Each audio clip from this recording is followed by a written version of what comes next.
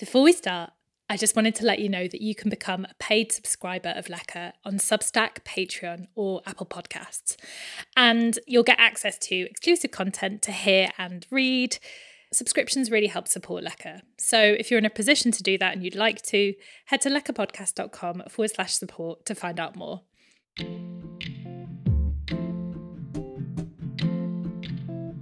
Welcome to the Lecker Book Club.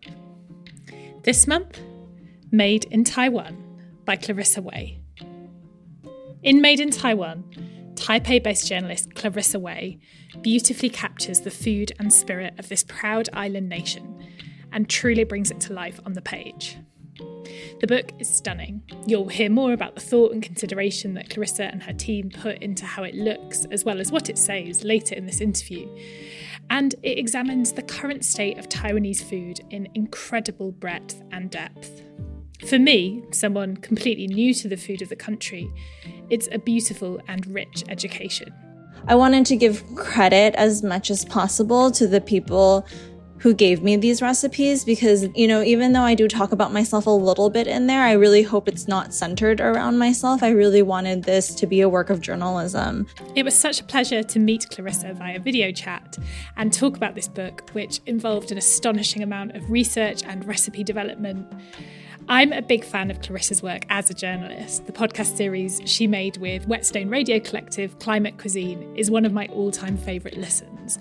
And it was so interesting to hear how she approached this book, the subject of which is something hugely personal to her, but one which she wanted to approach journalistically and write as an act of documentation. We talked about how missing home through food sometimes takes unexpected, shifting forms, her culinary collaborator on the book, Ivy Chen, and why it was crucial that Made in Taiwan moved away from its original proposal as a quote-unquote cozy cookbook and became something deeply political. I began by asking Clarissa about how she first learned to cook. I think the first time I had to really cook for myself was when I was in college. And I was in New York City, and I had grown up in Los Angeles in a very Asian part of Southern California where I was really used to Asian food. And, being in the middle of New York City, there's, Chinese takeout, but I sort of miss the flavors of home and home cooking. So I started off really simple, just getting noodles from the Asian market, maybe adding an egg, chicken broth, and would build from that. And then really, it was just adulthood, moving out on my own and starting to try different recipes. And now that I've been abroad for so long away from the States, I really miss, American food. So at home, we make a lot of chili, or we make a lot of tacos, or just things that we miss from home. But I know whenever I'm away from Asia, then I start missing, noodles or braised pork belly over rice. So, I'm not a trained professional cook, but it just comes really from necessity. Yeah, I really liked the bit in the book where you talked about your Costco pilgrimage. Yeah. And that idea of going somewhere to stock up. Because I think I don't know, I feel like that conversation is maybe not always had. We often talk about people who live in, I guess, the West, cooking things that remind them of home. But I like the idea of flipping that on its head and you going to Costco for bagels. That was a really nice story. Yeah, it's really interesting. And if you told me that I would be doing this, I would have laughed. But you really do miss the flavors that you can't get. I just miss having cheese so much, but I never ate it when I was living in California. Yeah, that's so funny. Was it your immediate family that you were going to for recipes, or were there any sort of other cookbooks or people that you were turning to when you were first learning to cook as kind of a young adult? No, I think when I first started cooking, it was also when I started my career as a food writer. So I got to meet a lot of chefs or a lot of home cooks and kind of see how they did it as well. I didn't necessarily turn to recipes. At home, I eat very, very simply. It's only for work when I will start measuring things and follow recipes and try all the techniques and stuff. But again, at home, we use the Instant Pot a lot. We do a lot of bulk meal planning. There's really nothing super extravagant or technical about the way I cook on a day-to-day basis. And so is that why you collaborated with Ivy on this book, with Ivy 100%. Again, I'm not a professionally trained cook, but I know how to develop a recipe. And it was just really important for me to work with someone who has that experience, especially in the context of Taiwanese food. I'm sure I could have figured out a lot of these recipes myself by, Googling in Chinese, sort of reverse engineering things, but there's a million ways to make one dish, and I wanted it to be done right, and I wanted it to reflect how the people in Taiwan cook today. And Ivy was like kind of, how a lot of cookbook authors, they have like a mom or a grandma. Yeah, I don't have that. My mom is not an amazing cook. So Ivy was like my cooking mom. When we were doing the photo shoot, we all joked like she's like mama-san, or she's like the mother. And I learned so much from her, and this is what she does for work. And I'm so glad I made that investment and, signed her on, because this book would not have been what it was without her. It's really great that kind of collaboration is so explicit as well, because I feel like that's something that a lot of cookbook authors do, but it's maybe just not acknowledged quite so kind of openly, like there is somebody behind the scenes doing the technical work, because it's like a really specific skill set, right? Like, as a journalist or a food writer, you might not have. So it's clear like her influence on it, and it's amazing. Yeah, when I was in my early 20s, I was a little bit more hot-headed, and I would be very upset when I saw cookbooks of, writers who would go to a place and spend a week there, and then all of a sudden they're an expert. And I knew it's a whole book, and that's great. But I really knew that if I ever got the opportunity to do something like that, even though I'm Taiwanese, even though I live in Taiwan, I wanted to give credit as much as possible to the people who gave me these recipes, because this isn't, even though I do talk about myself a little bit in there, I really hope it's not centered around myself. I really wanted this to be a work of journalism, and for people to get to know the people of Taiwan. And with that, I wanted to give people credit, because it's so easy not to give people credit, because it's a completely different language and people here wouldn't have complained. But I did not want to be that person. Yeah, no, I think that absolutely comes across like it is very much a work of journalism. I think the thing that struck me when I was reading it is just like the depth and breadth of the book. I mean, it's like an amazing, for someone like myself who doesn't necessarily know a lot about Taiwanese food, has never been to Taiwan, like it's an amazing kind of insight all in one go of the dishes and the history. And I don't think you are centered in it, but it's also, you're a way in for the reader, I guess, to, access these stories and like learn about your dad, like staying up all night to watch baseball with his friends and then have his mum make breakfast in the morning. Like those stories are kind of what brings it to life. Like I felt like you really brought the country to life on the page, which is like not a very easy thing to do. So it's clearly a huge project. I appreciate that. And I also made an attempt to put people's like Chinese names with the Chinese characters there. Yeah. So many times, like I'm in a foreign country, or especially with a language that I don't know, and then you just Google that person's name and they obviously don't show up on Google, right? But if you Google their names in Chinese, then their information will come up. And then, if you're here in Taiwan and you really want to track some of these people down, you can do that yourself. And like, I'm surprised why that isn't the standard already. Is it laziness or... Yeah, that's so true. So I kind of wanted to sneak that in. That does seem like such a simple thing. But I guess like I think there can be a real conservativeness around kind of cookbook writing, and like I think there's a real there's kind of been a small conversation in the UK recently about the idea of like italicizing words that aren't in English, and so I guess it's kind of like that's the same sort of thing, right? It's like you don't need to make something look foreign. Like it can just be part of the context as well, right? And in a globalized society, anyone can like travel to Taiwan immediately too. So we're no longer so removed. So I think we should be pushing other food writers and food journalists to include as much information and like credit in the actual language as possible. Yeah. Was it a tricky thing to navigate? Because you talk about Taiwan being a multilingual nation. Was that something that was hard to navigate when you were kind of interviewing people and then I guess, undertaking the process of translating their recipes? Was that kind of challenging? It's multilingual in the sense that the language that people use at home might be different, but Mandarin is very much the dominant language. So knowing Mandarin, that was easy enough. If anything, it was like the Taiwanese dialects. Older generations only speak Taiwanese. I understand Taiwanese, but I can't speak it. But again, because I had such a wonderful team and they were all born and raised here, I had help. I was not alone. Would not have been able to do that without them. So you grew up in LA, went to college in New York. When did you move to Taiwan? I kind of was going back and forth between the States and Asia since 2015. And then I got a full-time job in Hong Kong in 2018. And that was when I really settled in Asia. And my now husband, boyfriend at that time, was in Taiwan. So we were doing long distance. And then we settled here full-time in 2020. But when most people hear 2020, they're like, that's not a lot of time. You've only been there for 3 years. But not really. Like, I really spent a lot of time here since 2015. And before that, my parents would take me here every single year for winter vacation. So I've always had a strong connection to the island. And, in 2020 decided, hey, I'm actually going to settle down here, start a family, and be here in Taiwan as a citizen and resident. Yeah, okay, that makes sense.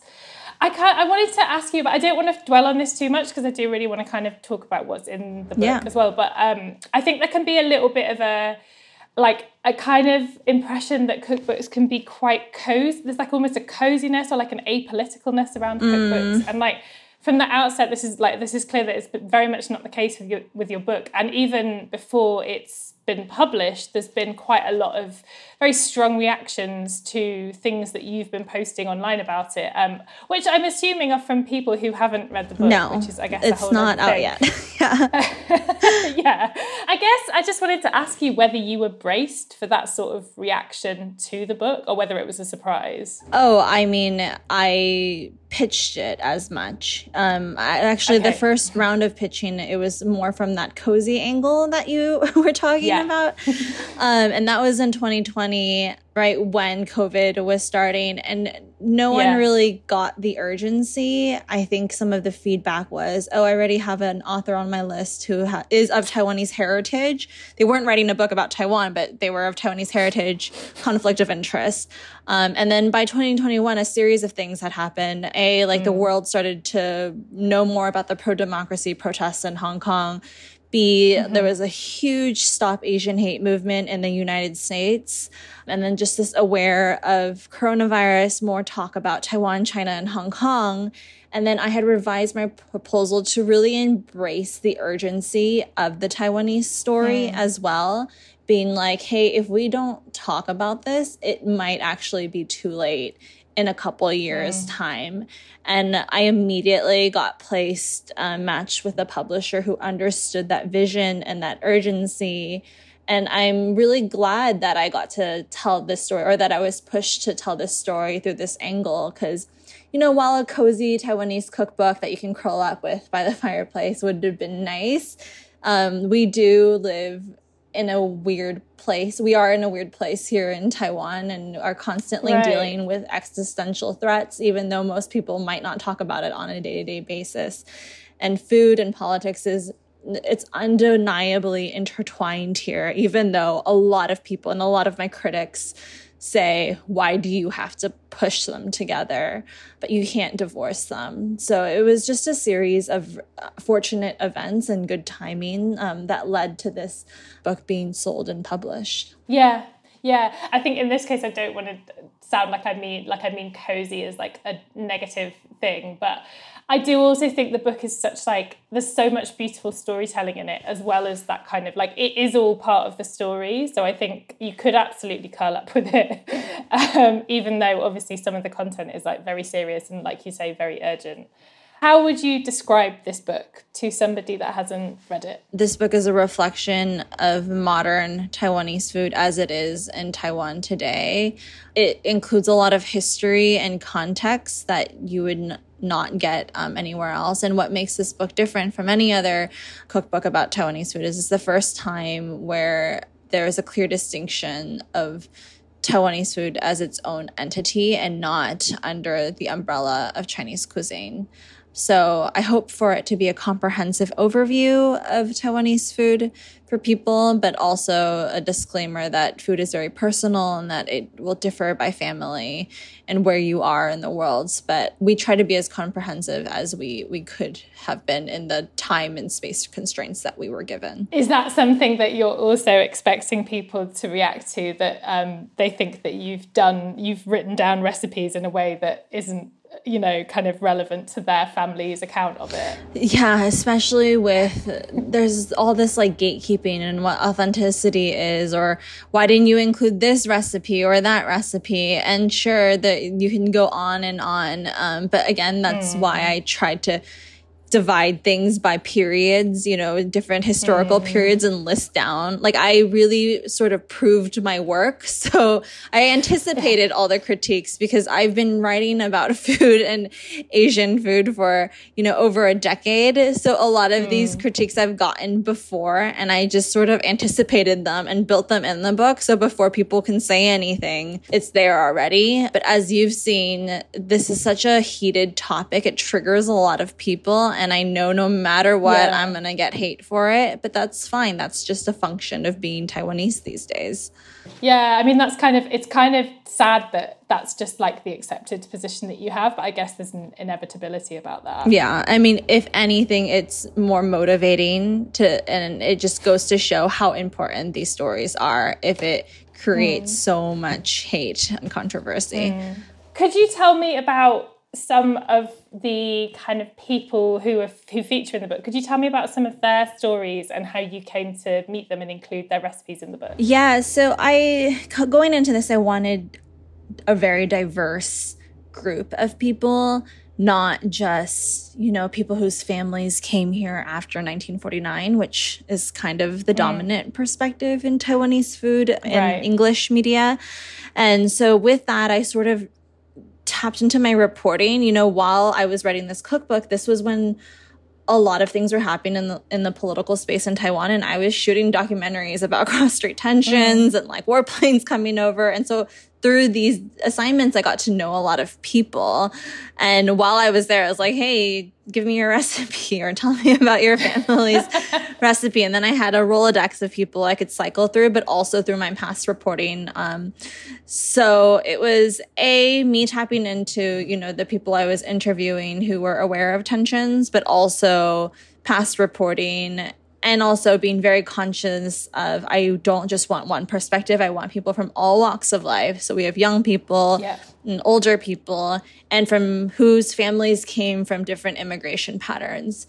I was really lucky to have a researcher. I brought on a researcher who helped me, you know, get organized and talk to all of these people. And even if people did not give me their recipe per se, I wanted their perspective in it. And there are a couple recipes like that. So like example, the ice cream burrito in the dessert section, that's not their recipe, but I did interview them and sort of got some context. And with space constraints, I wasn't able to do that for every single dish, but as much as possible, I wanted to talk to a vendor or a chef on the ground and just get a little soundbite in of their voice and what this dish means to them and what makes it special.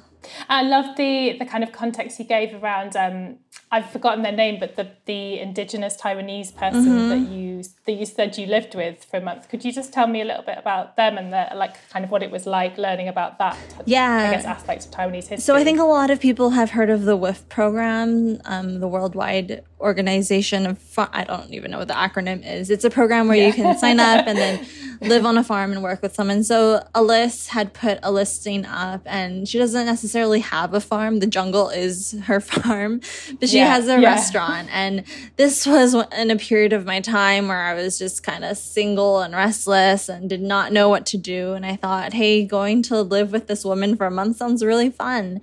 And what we did is every morning we would go out in the jungle in the back of her, you know, with her pickup truck and just pick some vegetables. She never called it foraging. It was just like, let's just get some ingredients for the restaurant. And then we would work at her restaurant, and then we would go home and she would tell me stories of her upbringing. Her mom was the last shaman of the tribe. Her dad remembers, you know, he actually just passed away at like the age of 100 or something crazy, but he remembers like running in between tribes with like a torch, like barefoot, to deliver messages, which is so surreal. It's like from a different time. And I kind of just became this recorder when I was there and just try to document everything and remember everything. So I knew when I got this book, I wanted to dedicate a subchapter to her stories. But she's so inspirational, and there's so many people in Taiwan like her.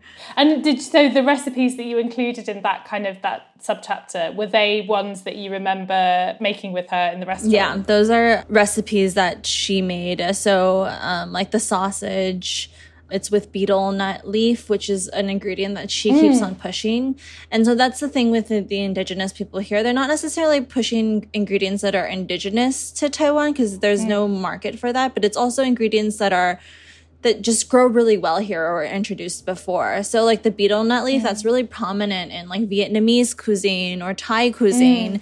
But here in Taiwan, people don't eat it. There's like a stigma around it because it's wrapped around the betel nut, and that's kind of a psychoactive ingredient that gets people high. But it's really nutritious and it grows wild, but people don't eat it. And so Alice has been on this campaign to promote it. So she like puts it in her sausage.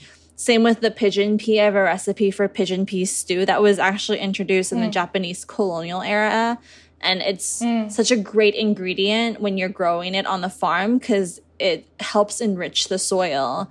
But the majority of Taiwanese people don't cook with it. It's used a lot in India and other parts of Asia. So I think just including that perspective and how Taiwanese food can be very different depending on who you're talking to was quite important to me. So I wanted to say to you that I absolutely loved the series that you made with Whetstone, Climate Cuisine. It's like one of my favourite ever podcasts. I think that's amazing. Really sweet. It was so great. Like it gave me such like a new perspective on, because, you know, in the UK, like we're very much, for a long time, like for a long period of our history, we have imported like such a high percentage of what we eat. Like we're a nation of imports, like for various reasons. So it's kind of really interesting to think about, I think, from that perspective as well. Like, because we have sort of a very weird understanding of like what our native food even is at this point, because we've taken so many aspects from different people and different types of cooking, etc., etc. But I guess I wanted to ask you whether there was any sort of tension with writing a recipe book where you're like, you know, specific ingredients are quite important because you want the recipes to be true to kind of the stories of Taiwan. But then, you know, this work that you've done, I guess, around like climate and the, you know, the kind of bad aspects of the global food system. Was there any kind of tension there for you? Yeah, I mean, I see this more as a work where I am documenting what people eat here. Sure. And so I didn't really, and there's like not a lot of vegetarian recipes at all. It's very meat heavy. Really? So the diet here is not sustainable, if you will. Okay. But you know, I did think about like supply chain because a lot of these like specialty ingredients are imported in, but it was important. The goal of this book was to capture a snapshot of what Taiwanese food is now, because that might change later. And you even see it in how people are cooking. People aren't using these like ingredients that are very expensive or hard to get. They're taking shortcuts, which is probably more sustainable and better. There's this ingredient called an olive flounder. It's a dried flatfish, and that forms the basis of a lot of the broth, but people don't really use it anymore. They'll just use like instant bouillon cubes or like fish cubes or kelp. But again, I approach this project very much just, I want to document this before it goes away, and how people choose to interpret that and tweak that into their own cooking. That's completely up to them. My goal was, again, to just, here's a snapshot. Yeah, that makes a lot of sense, actually. And I think, I don't always view recipe books that way, and I think it makes a lot of sense to see it like that way. It's not just a kind of instruction manual. It is a documentation. So yeah, that's really interesting. Are there any recipes in the book that are particularly meaningful to you? I'm aware that, it's a huge book, there's so many recipes, but are there any that kind of really stand out for you? The one that I always tell people, and that I'm actually making right now in my Instant Pot, is the braised pork belly over rice. Just because it's so simple, but with the Taiwanese diaspora, there's a tendency to overcomplicate it. I think a lot of people put in like a million spices and then they braise it to death and they'll add like all of these things. And when I was interviewing the vendor who makes it, he only puts 4 ingredients: water, sugar, soy sauce, and shallots. I added a little bit more because his secret is using like the leftover braising liquid that they've been using for 3 generations. Sure. So I added a little like rice wine and garlic for complexity. So what really stood out is like how simple a lot of these flavor profiles are and not to overcomplicate things. And with Taiwanese food, what I realize is chefs exercise a lot of restraint in terms of seasoning. And that was something I really struggled with because I'm American and we tend to oversalt things. And when I brought on a bunch of recipe testers as volunteers, a lot of the feedback was everything could use a couple grains of salt. But then Ivy's like, but we don't eat like that here in Taiwan. Like, everything is very not salty. And I kind of had to be the middle ground where I was like, okay, let's maybe add a little bit of salt, but not too much. Basically, that was a huge lesson for me, that Taiwanese food is very minimal, focused on just the original flavor of the ingredients. So if you source like a really beautiful pork belly, you won't need that extra soy sauce or salt or all those spices. And it was a really enlightening lesson for me. Yeah, totally. But so that's interesting that you say that things are kind of like seasoned sparingly, but you also talk about kind of the complicated relationship Taiwan has with sugar. Oh yeah, people... So like things are seasoned sparingly, but with a lot of sugar, which again is like, for someone who grew up in the West, it's very confusing at times. And things have just gotten sweeter and sweeter. But again, like that was kind of an internal conflict I had as someone writing a cookbook. It's like, how true do I want to be to like the flavors here? And again, I just went back to, people can read this recipe, taste, like I really encourage people to just use their taste buds. If it's too sweet, don't put that much sugar. If it's not salty enough, add more salt. But these flavors were guided by Ivy's flavor profile, who has been here for so long, and I wanted to keep it like that. Why do you think there is such like a leaning towards sweetness, I guess? I think that's probably a hard question to answer, but I find it really interesting. Yeah, I mean, most of it is historical. When we were colonized by the Japanese, Taiwan was the only place where they could have sugarcane plantations. So it just became a really huge part of our economy. I think it was like 2/3 of the population, they were sugarcane farmers. So it just became associated with wealth and progress. Yeah, like you can buy all of these different types of sugar in the store, but I can't find coarse sea salt anywhere. I just find like fine sea salt. It's really fascinating what people prioritize here.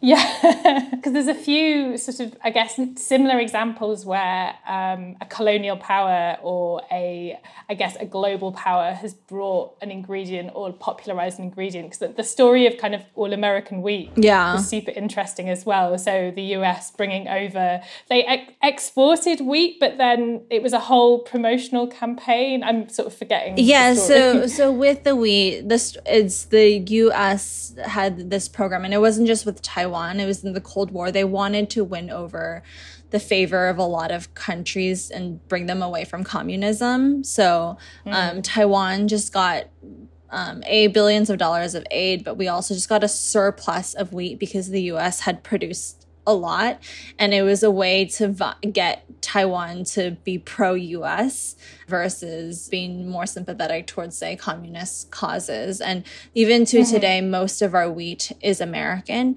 And that was something I was really confused about when I was recipe developing, because when I first started, I was like, this recipe is not working with my American brand of flour. And why isn't it working? And then when you Google it online, actually, most sources say it's because Chinese wheat has a lower protein content. And something about that did not sit right with me, because I was like, we don't have Chinese wheat. Like, we don't communicate with China like that. Where is this coming from? Yeah. So I like messaged so many food bloggers and bakers, and eventually got a hold of this guy who has a Chinese blog called like Brian Cuisine, and he teaches Taiwanese people how to make Western sourdough breads and like baguettes and stuff. Way. Yeah. And he was like, oh yeah, I mean, you're completely right. The protein level of wheat in Taiwan and in America is exactly the same. The difference is how they mill it and the additives that they use. And so the water ratio will differ a little bit. But yeah, there was a point where like Ivy and I had packets of like American flour and Taiwanese flour, and we were looking at the protein content, and it was the exact same.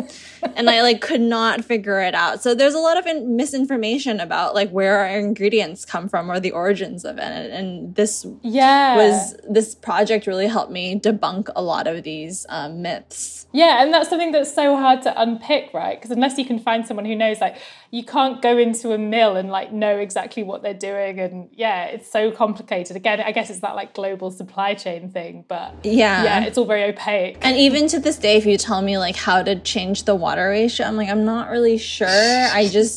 Our solution was my parents just brought bags of American wheat for me, and then Ivy and I just tested it from scratch. It's not like I have a conversion formula in my brain.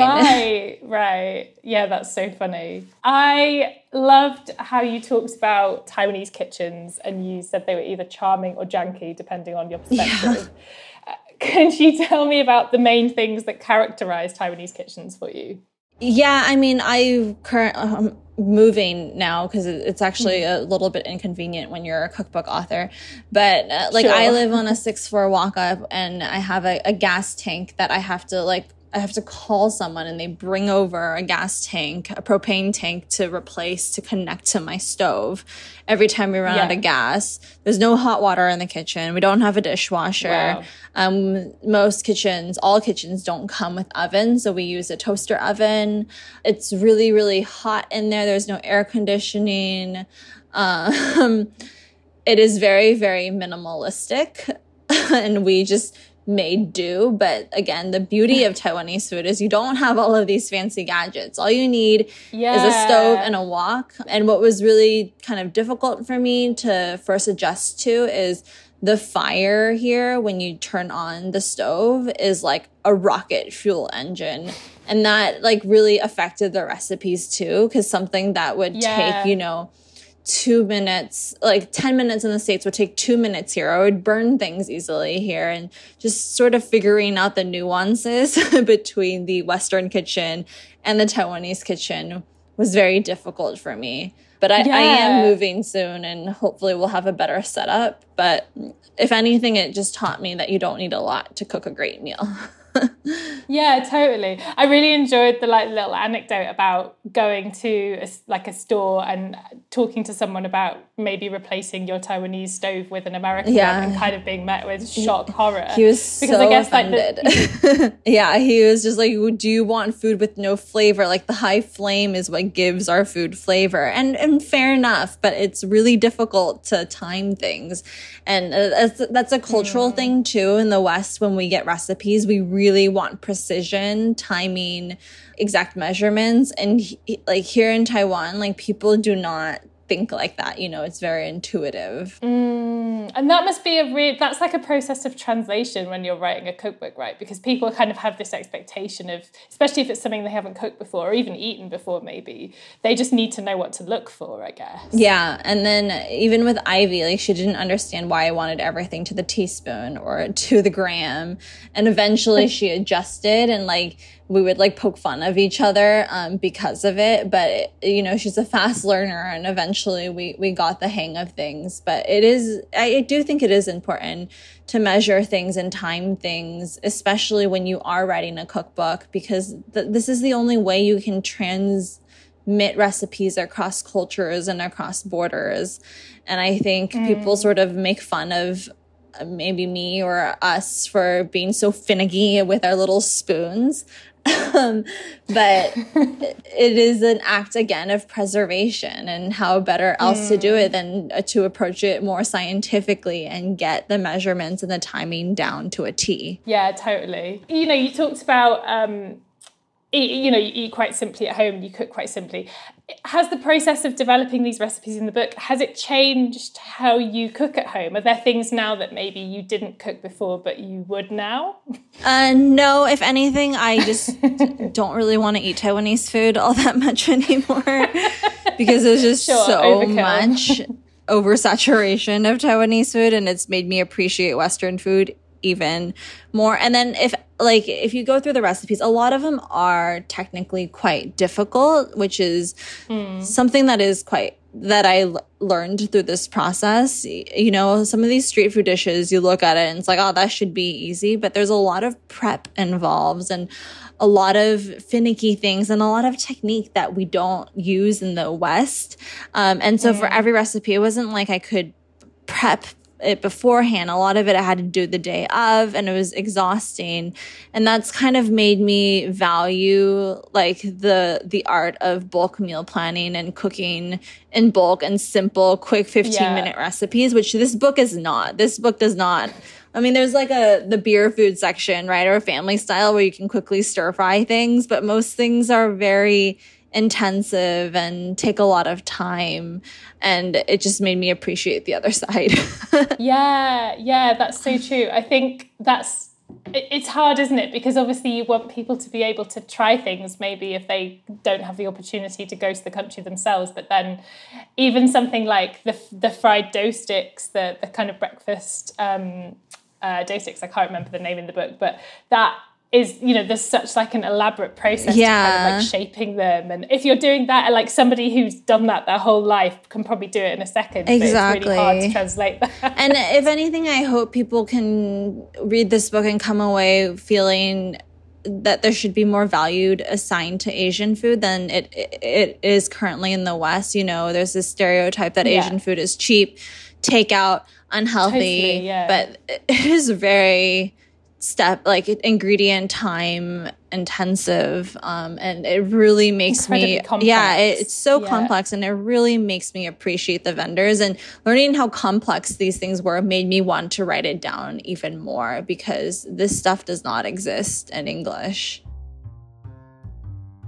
Something that's fun for a lot of people is I included just photography notes throughout the book. My food stylists were really good at putting in Easter eggs throughout. We worked with museums who donated or lent us their pieces. And so if you flip through the book and you look at the photography notes, you'll notice little tidbits, and I'll say, you know, this plate came from this era and why they used this utensil.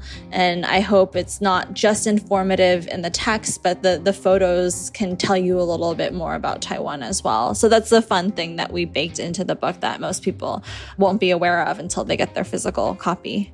Yeah, that's so cool. And there was kind of personal aspects to that as well. Like they kind of acknowledged when the stylist had brought a table from like their family or something. And it was really cool. Again, that's something I think you don't see very much. Like the pictures are often just sort of a set for the food. So it's really nice to get that extra bit of context. And that's amazing that you had museum pieces. That's so cool. My stylist and photographer, they approach every dish like a scene, and every chapter like a small little movie film, if you will. So if you actually look through each chapter, every chapter has a different light setting. So the night market one is like very warm. So you'll see all the pictures are very warm. The family style is more bright pastel colors. And so they had their foundation, and then they had their props that they would put in. And so I would say like 90% of these dishes, these props aren't just like random things they found. It's like they use this pot because this is how the plate that we would eat with at home, or this is what you would see at the night market. It's very purposeful. It's very scenic.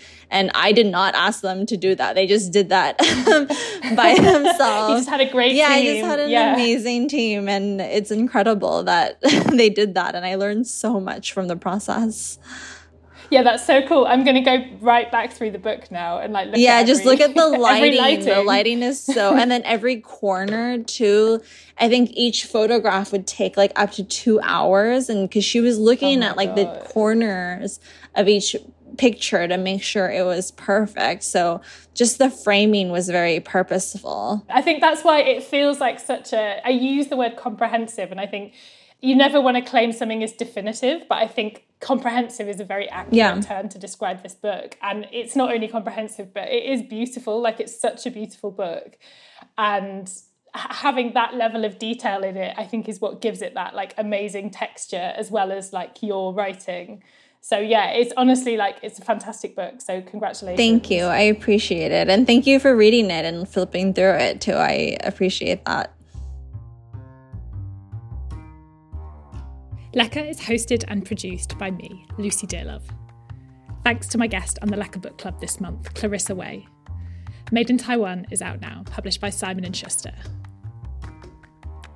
As part of the monthly Lecker Book Club, I will be writing on the book over on the Lecker Substack and Patreon. Have you been cooking from it? Have you been reading it? Have you noticed the light settings?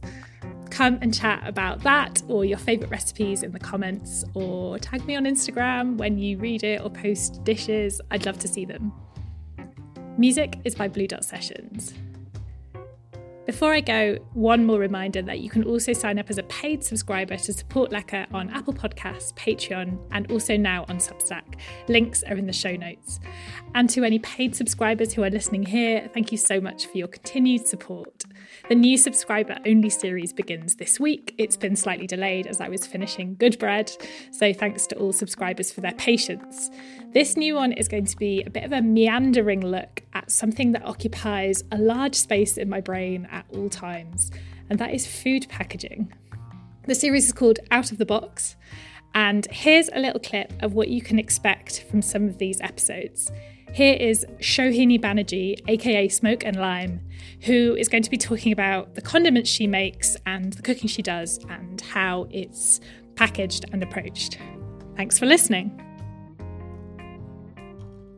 For me, actually, it goes back to, and I'd love to mention this, there's a concept of this, it's like a corner shop in Kolkata where I come from. It is, they're called Mudir Dokan. So Dokan means shop, and Mudi means a person who provides like necessities. So these shops, they're in every single neighborhood, minimum like 15 steps from your house or something. There's so many of them. And they stock all your necessities, but they kind of give it to you in your containers or plates or bowls or whatever. So you can go and ask for lentils or rice. And there's a person who sits at the front of the shop. Everything's behind them, and you ask them for what you need. And it is a basics shop, so you can't get fancy things. But you can get, you know, like your eggs, your rice, your lentils, your beans, maybe butter, oils, and like some snacks. And that's about it. But they don't have any packaging. There's no branding on anything. And they're the old school shops in Kolkata, where I come from. Actually, a lot of India as well. And they're kind of dying out at the moment because of supermarkets.